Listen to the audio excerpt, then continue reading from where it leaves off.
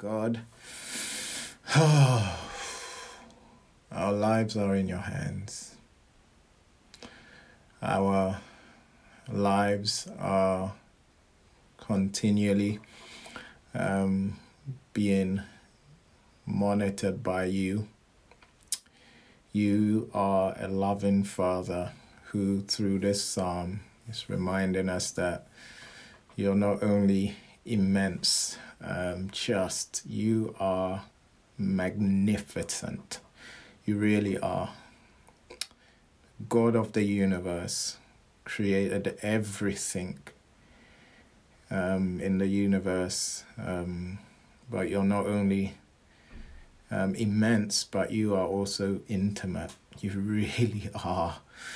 And this reminds us of that. And so as we reflect on it together as a church community, digitally, by the power of your Spirit, may you use it to give us strength for tomorrow and the coming months and years. In Jesus' name we pray. Amen. Amen. So, as doctors all over the world diagnose and care for a growing number of people with COVID-19, they have discovered that there are distinct patterns that give clues about how the illness manifests itself in patients.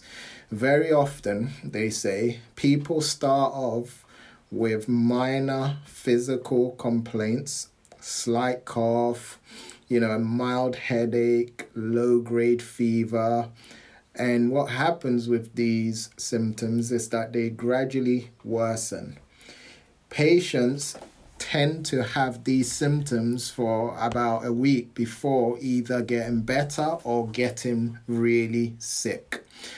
Susan Cain is a Washington resident, and she said she noticed her husband Chris develop a nagging cough after arriving home from a business trip to Florida late last month. Chris Cain, her husband, 55, had no reason to suspect the cough was anything more than a minor cold. He was a non-smoker and he had no underlying health conditions. Susan goes on to say it started off as just a little bit of a dry cough.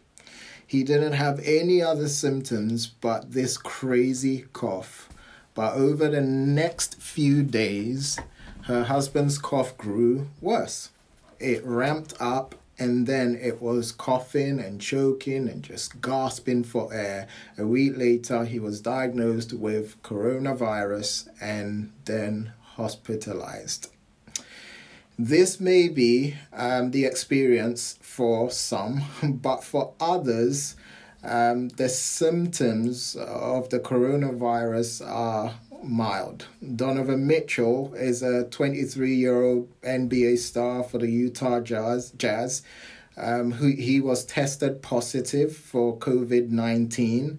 And when he got diagnosed, he said that the scariest part of his diagnosis was that he had no symptoms at all.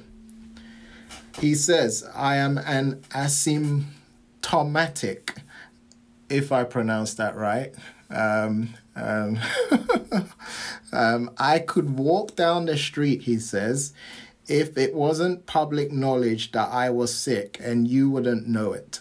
I think that's the scariest part about this virus, is that you may seem fine, be fine, and you never know who you may be talking to, who they're going home to. Donovan's experience with the coronavirus, in terms of being diagnosed with this serious virus but showing no symptoms, is an example of the dichotomy between appearance and reality. Most of the time, what is perceived is different from what is true. And the reason we're often unable to discern what is true from what is false is simply because we're human. Okay? Man's knowledge of man and of the world is limited. But what if someone could tell the difference? What if there was someone out there who knew everything about you? The Bible is very clear about a lot of things, but one thing the Bible continually reveals to us is that God knows everything. For him, there is no difference between appearance and reality. 1 Chronicles 28 says, "The Lord searches all hearts and understands every plan and thought." Man's knowledge of man may be limited, but God's knowledge of man is unlimited. God knows everything about you, and he knows everything about every person on this planet.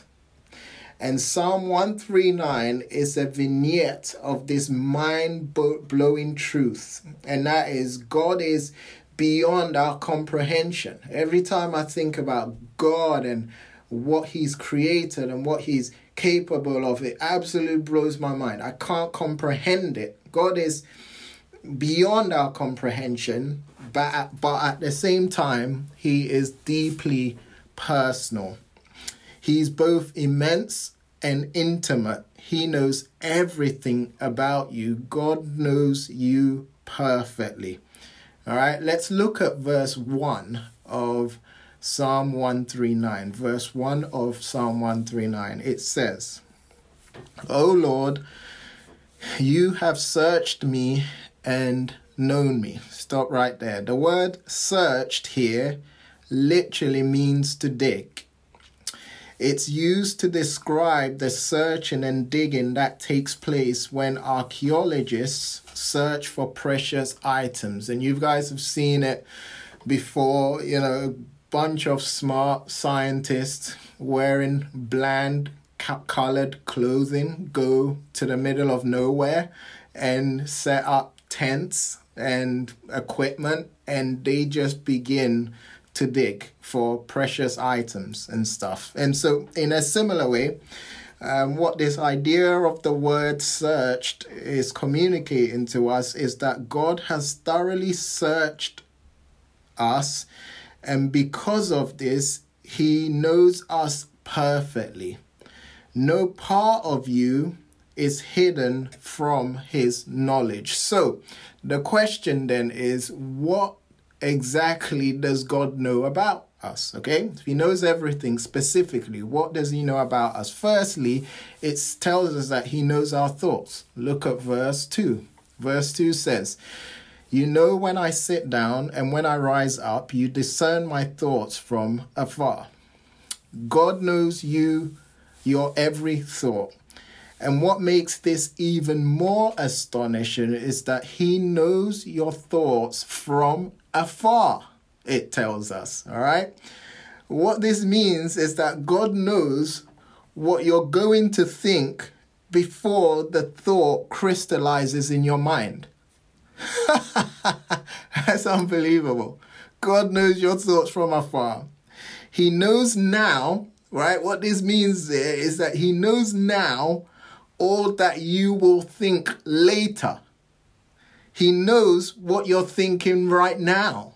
Okay? He knows what you're thinking about for the next hour. He knows what you're thinking about this whole live stream church thing, whether you think it's awesome or annoying. I don't know. He knows every thought. You're not the only one aware of your thoughts. God knows them, and he knows them perfectly. He doesn't only know your thoughts, he also knows your actions. Look at verse 3.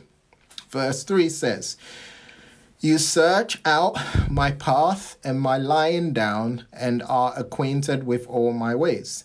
In other words, God knows everything you do. He is acquainted with all your ways. He knows all your habits, whether they're good or they're bad. He's fully aware of all the things you do that you don't even realize. Okay? Before I was married, I had habits. I had things that I did all the time. After I was married, I began to realize that I was a creature of habit. For all you singles out there, people, if you're not married, when you get married, you'll soon realize some of the habits that you have that you don't currently realize that you have. But anyway, I'm a creature of habit. I like the same things. I do the same thing all at the same time. When I was in San Diego, Eleanor would always joke and say, I know where my husband's going to be. He's going to be in Charlie's Best Bread. I know where he's going to be sitting by the window, okay? And I know what drink he would have ordered, which is a chai tea latte. And I just know what he'll be wearing as well. I'm just a creature of habit. And so God is aware of all of those. God knows all your ways. He knows them all, okay? God not only knows your thoughts and actions, he also knows your every word. Look at verse 4. It says, even before a word is on my tongue, behold, O Lord, you know it altogether. God knows vividly every word you have spoken from birth until now. And again, this gets even more fascinating because this verse also shows us that God knows the words you've not spoken yet. Let's read verse 4 again. Okay, read it carefully. It says, even before a word is on my tongue, behold, O Lord, you know it all together. God knows what you'll say before you even say it. Whether you whisper it under your breath or you utter it in private or you bite your tongue to keep yourself from saying what you really wanted to say, guess what? God knows. God knows you perfectly. He is not distant. He is near, and he's aware of your every thought, word, and deed. And the reason God knows you perfectly is because he is close to you. Look at verse 5. It says, you hem me in behind and before and lay your hand upon me. Okay, earlier we were praying and Paulette Hagen, Serena's mum, mentioned how she sews and how as a sewer she hems, and hemming is basically closing, just closing. If you sew and you want to bring something together and you close it up, that's the best way I can I can explain it. But the whole idea of hemming is kind of closing stuff and surrounding stuff and putting something together. And so this verse is reminding us that God surrounds us. He is behind us and he is in front of us. All right. He's hemmed us in. Charles Spurgeon said this: we cannot turn back and so escape him, for he is behind. We cannot go forward and outmarch him, for he is before. God has boxed you in. He has surrounded you. Verse 5, you hem me in behind and before and lay your hand upon me. God surrounds you. He is behind you and he is in front of you. Depending on the relationship you have with him, his surrounding of you can be likened to an army, okay, who is fiercely against you, or a father's embrace. I remember preaching this sermon several years ago at Reality LA and looking at this passage, and as I was talking about this, I heard, not while I was preaching, but afterwards from a friend, that there was a girl in the audience that was like, oh my gosh, It's so scary that God knows everything about me, that he surrounds me. And then I thought to myself, man, like I would freak out. But it all depends on the kind of relationship I have with God, right? If I know that through Jesus Christ, God loves me with an everlasting, eternal love, and he cares for me. This whole thing is so comforting for me. It definitely is. So, no thought you think, no word you speak, and no action you take escapes God's knowledge. He knows everything about you. He knows you perfectly. And so, question is, how do these truths make you feel? How do they make you feel? Overwhelmed? Amazed? I would guess they blow your mind. It's hard for us to wrap our minds around the fact that God knows everything about us. It's mind-blowing. And this response is expected because it's exactly how David, who is the author of this psalm, felt. That is why he says in verse 6, look at verse 6, everyone. He says, "Such knowledge is too wonderful for me. It is high. I cannot attain it."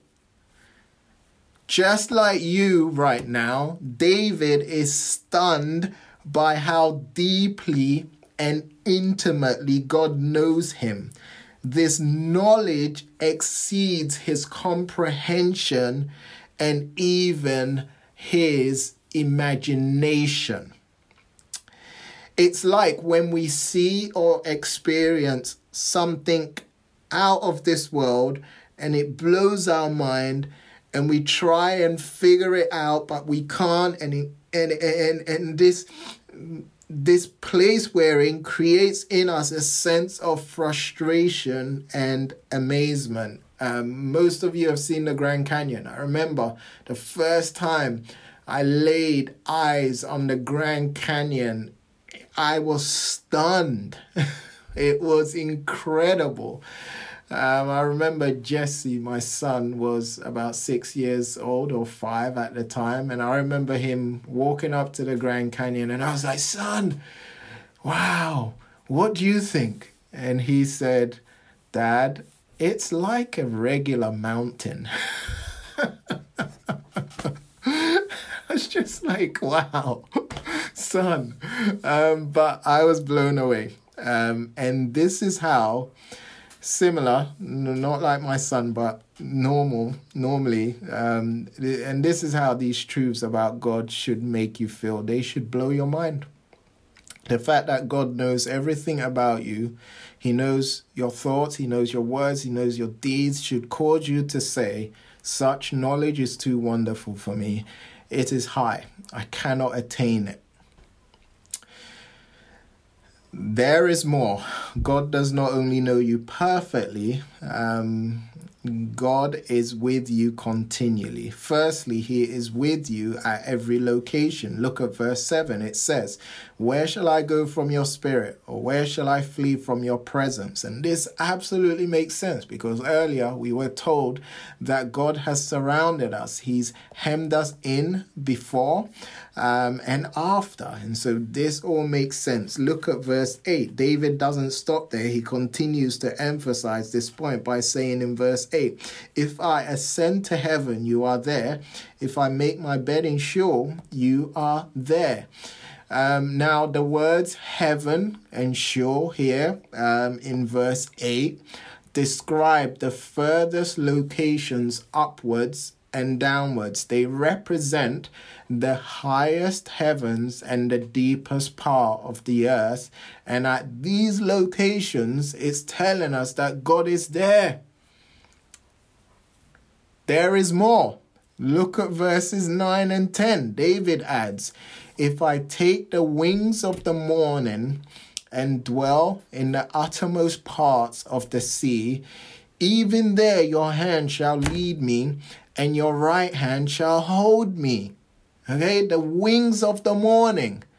Such beautiful and elegant metaphor, but what does it all mean? So the word wings here signifies light. Therefore, what is meant by wings of the morning is morning light or the rays of the rising sun. So what David is saying here is that if it was possible for me to fly as swift as the morning light from the east to the west and in a moment get to the furthest parts of the world, even there, God, you are there. What David is trying to communicate as best as he can with words is that God is inescapable. God is inescapable. There is nowhere on this planet you can go without God being there. God is continually with you, and he is with you at every location. Okay, secondly, if God is with you at every location, this must also mean he is with you in every situation. Look at verse 11 and 12. It says, if I say, surely the darkness shall cover me and the light about me be night, even the darkness is not dark to you. The night is bright as the day, for darkness is as light with you. Light or darkness makes no difference to God. He sees as clearly in the night as he sees in the day. There is no hiding place from God. God sees clearly all that is done in darkness. But I believe that these verses seem to be communicating more. I believe they're also trying to tell us that even in your darkest times, even in your most dire situation, God is with you. He is with you when everything is going well and life is bliss, but he's also very much with you when you're struggling, when life is as tough as nails.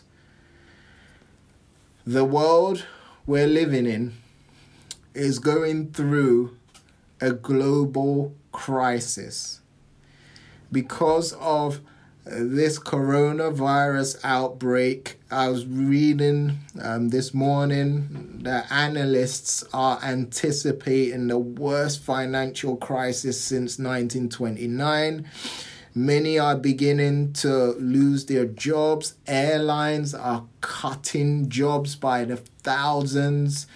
And as the outbreak continues to spread, it's definitely becoming a global health crisis. The death toll continues to rise and it just continues to rise. And the scary thing about this for me personally and some of you is that the death toll is beginning to make its way to your neighborhood, to where you live. At the moment, of course, Italy and some parts of the US and other parts of the world have been hit hard, but the way they're talking about it, the way they're explaining it is that it's making our way and it will affect us all. The state of California has issued a stay-home order. And the state is predicting that half of the residents of California will get the virus over the next 8 weeks. There is, I was also reading that there's even a shortage of personal protective equipment for health workers, which are leaving doctors and nurses ill-equipped to care for. So like this whole thing it's like a nightmare, okay? It's like a nightmare. And you guys know the stats and you guys read about this. It's a nightmare. We are all living within a global crisis. It's affecting the way we live. It's affecting our mental health. Most of us are extremely anxious. It's having a negative effect on all of us. These dark times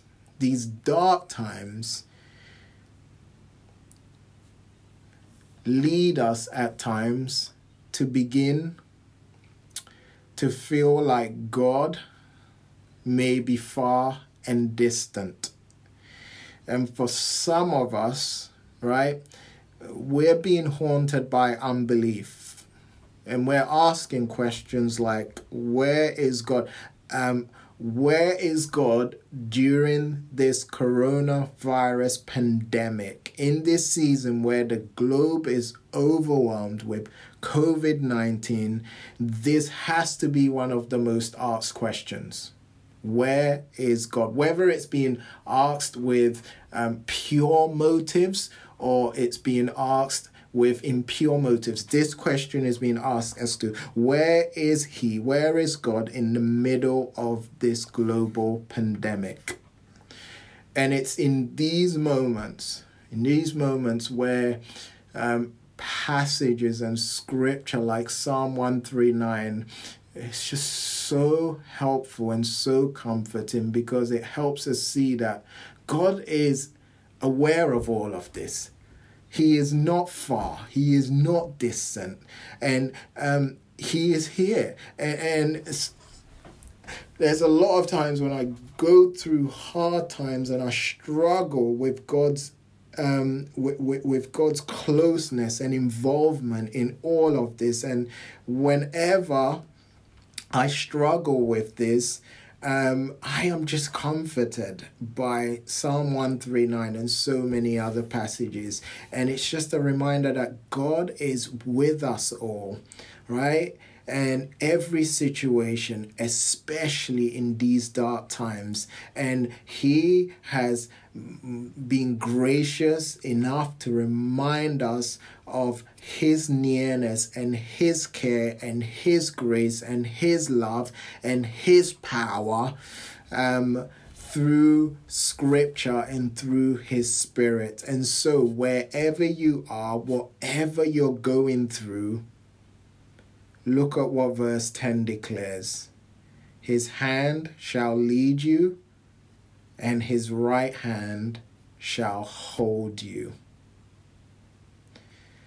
God knows you perfectly. He is with you continually and cares for you because He made you. And it's going to be telling us He made you wonderfully. Look at verses 13 to 15. For you formed my inward parts. You knitted me together in my mother's womb. I praise you, for I'm fearfully and wonderfully made. Wonderful are your works. My soul knows it very well. My frame was not hidden from you when I was being made in secret, intricately woven in the depths of the earth. In these three passages we just read, we are exposed to some of the most extraordinary truths about you.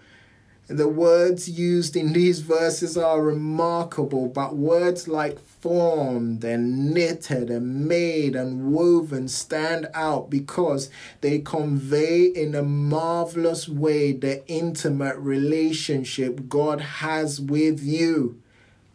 You are not a mass-produced item. You were individually and personally handmade by God Himself. Everything about you was made by God Himself.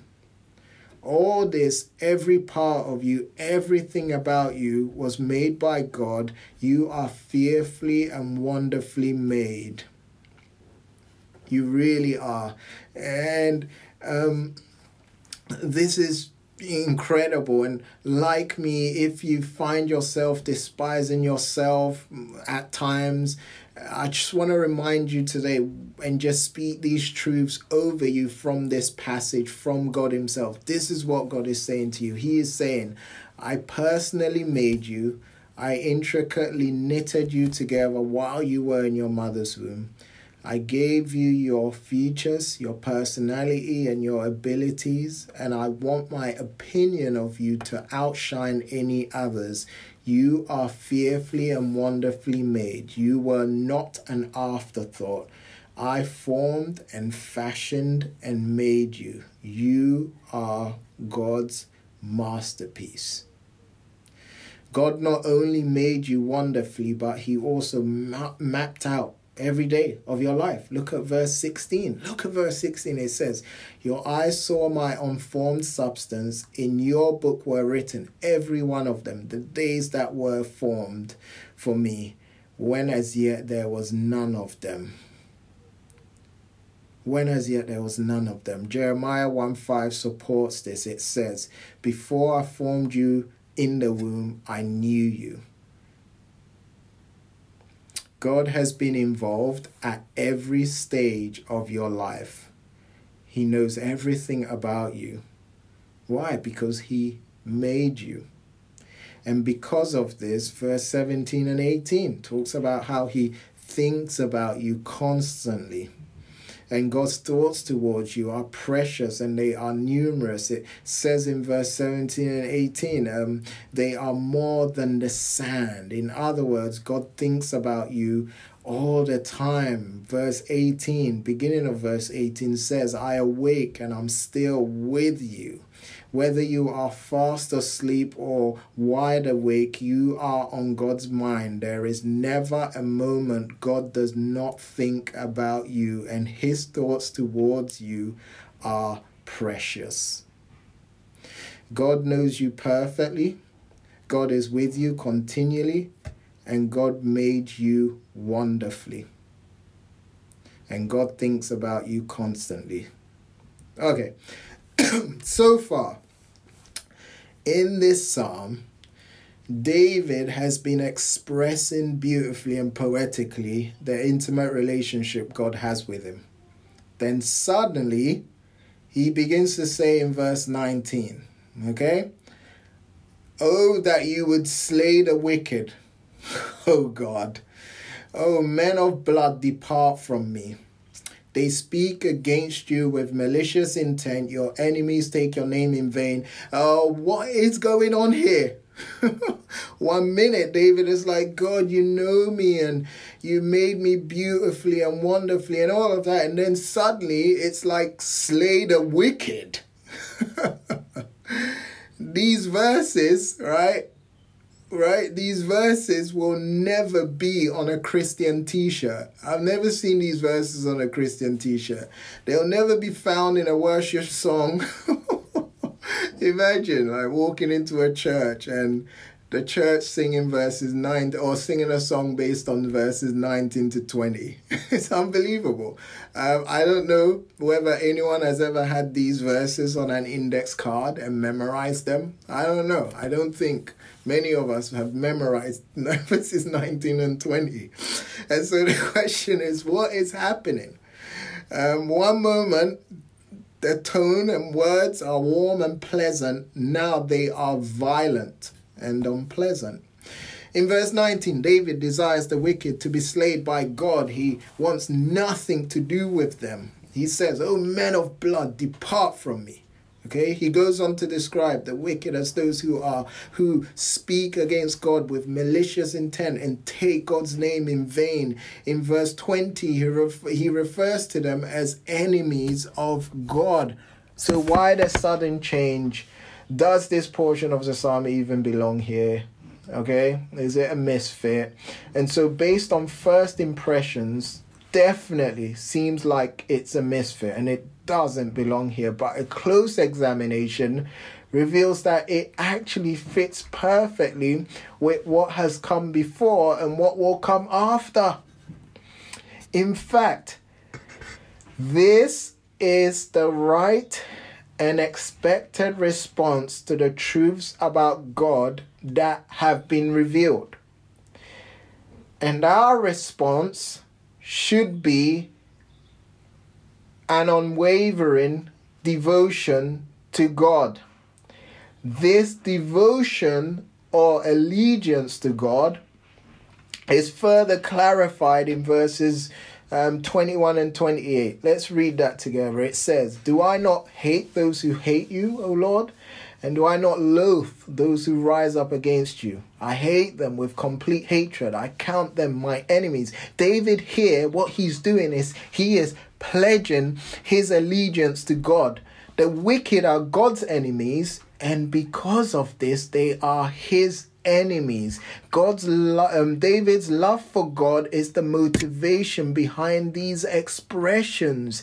He is so absorbed with who God is and how intimately God knows him. As a result, he begins to love what God loves and hate what God hates. Right? I love my wife Eleanor. I love my kids. Right? And anyone who tries to do any harm to them becomes my enemies naturally. In the same way, David's love for God is the catalyst behind his hatred for wickedness. And this is because sin is ultimately against God. And so my question is, what about you? How do you view sin? How do you feel the brokenness of this world, in this world and in your city? How do you respond to murder, rape, theft, adultery, injustice, slavery, or racism? Does your devotion to God cause you to hate sin as much as he does? Now, if we were to stop here, we would assume this. We would assume that this is calling everyone to be religious finger pointers. It's as if David is pointing the finger at everybody else. Right? It's as if David is saying, yeah, God, I love you. Because I love you, I hate all wickedness. Look at all those wicked men. Get rid of them. That's what it seems if we were to stop here. But David, listen clearly, my digital lovely church family, right? But David then says something that changes the focus. He starts pointing the finger at himself. He says in verse 23 and 24, look at it. It says, "Search me, O God, and know my heart. Try me and know my thoughts, and see if there be any grievous way in me, and lead me in the way everlasting." Here, David is asking God to search him so that he may know him, so that God may make sure, that God may reveal in his heart that there's nothing in his heart, in his life, that would grieve God. But an obvious question in response to this is that, hasn't he already made it clear that God knows him fully? That's what we've been talking about, right? For the most part of this passage. And so the question is, why is he asking God to search him when God already knows everything about him? The reason is not that God may know, because God knows everything, but that he, that is David himself, may know his own heart. In verse 19 to 22, David points out wickedness in others. But he then asks God to search him because he is aware that he is a sinner, and sin and wickedness lurks within his own heart.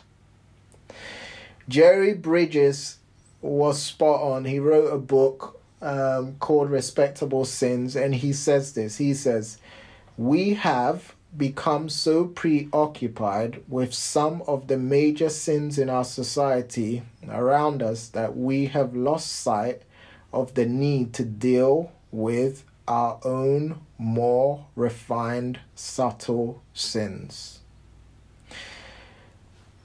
Do you tend to maximize sin in the lives of others and minimize sin in your own life?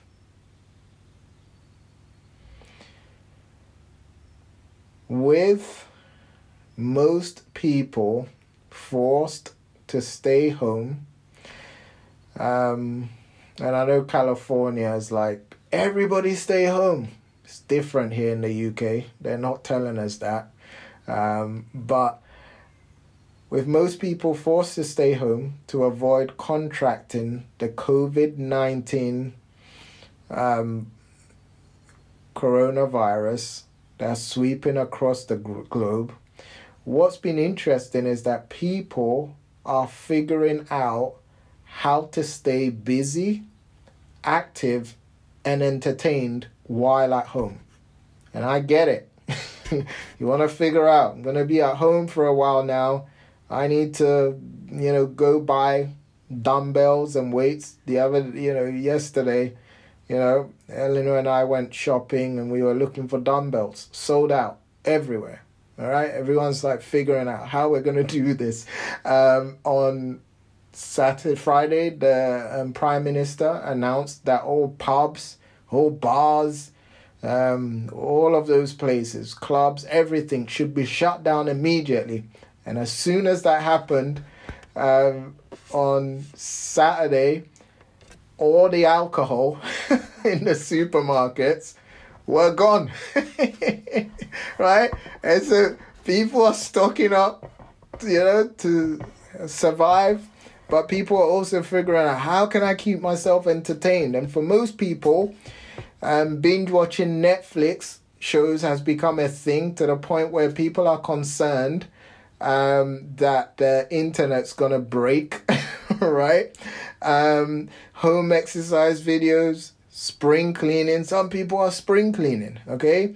Reading good books, board games are selling like crazy now. Video games are some of the ways people are keeping busy, active, and entertained as they self-isolate. And I'm sure you've been thinking about this as well. But what if as believers,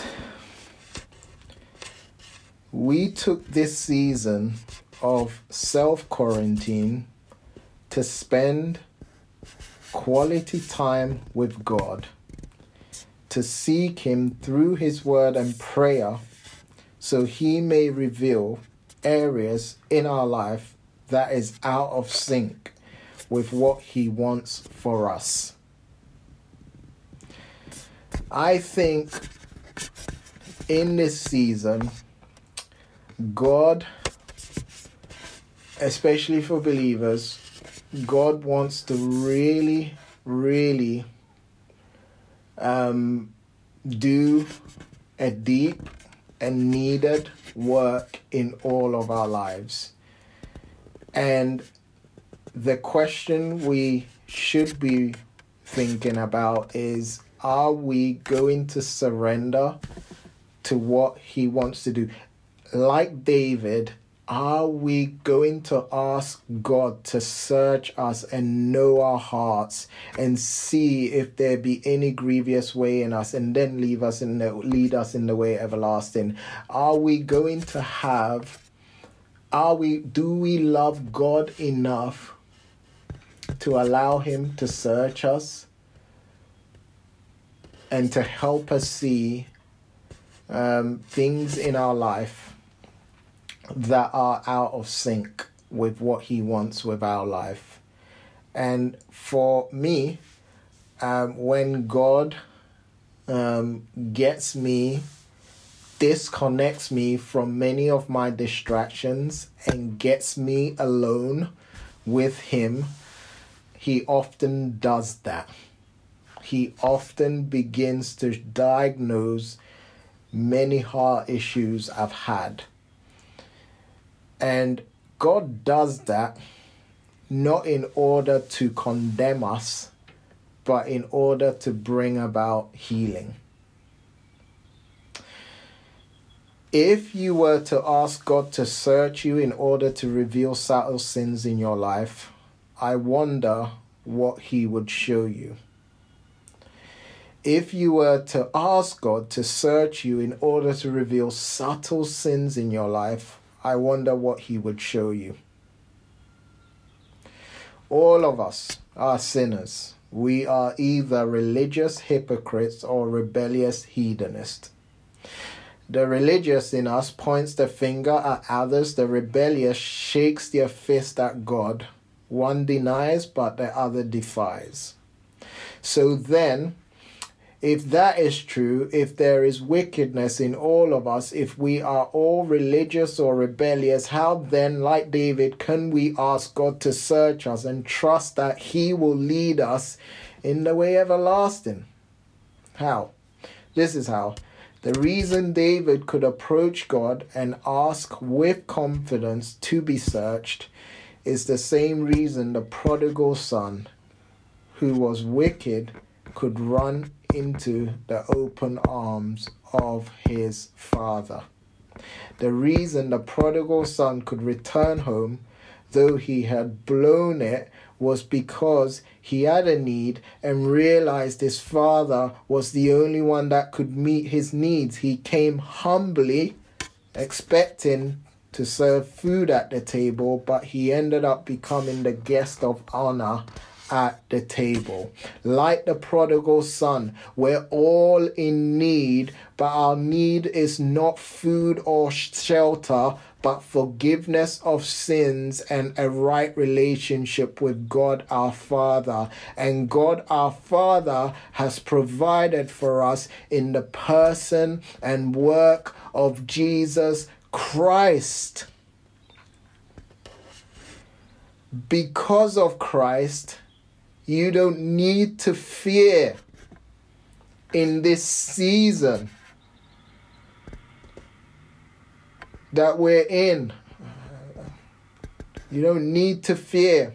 Because of Christ, you can know that God is with you in every season. Because of Christ, you can be confident that God will provide all of your needs. Because of Christ, come what may. Come what may. God, your Creator, will sustain you.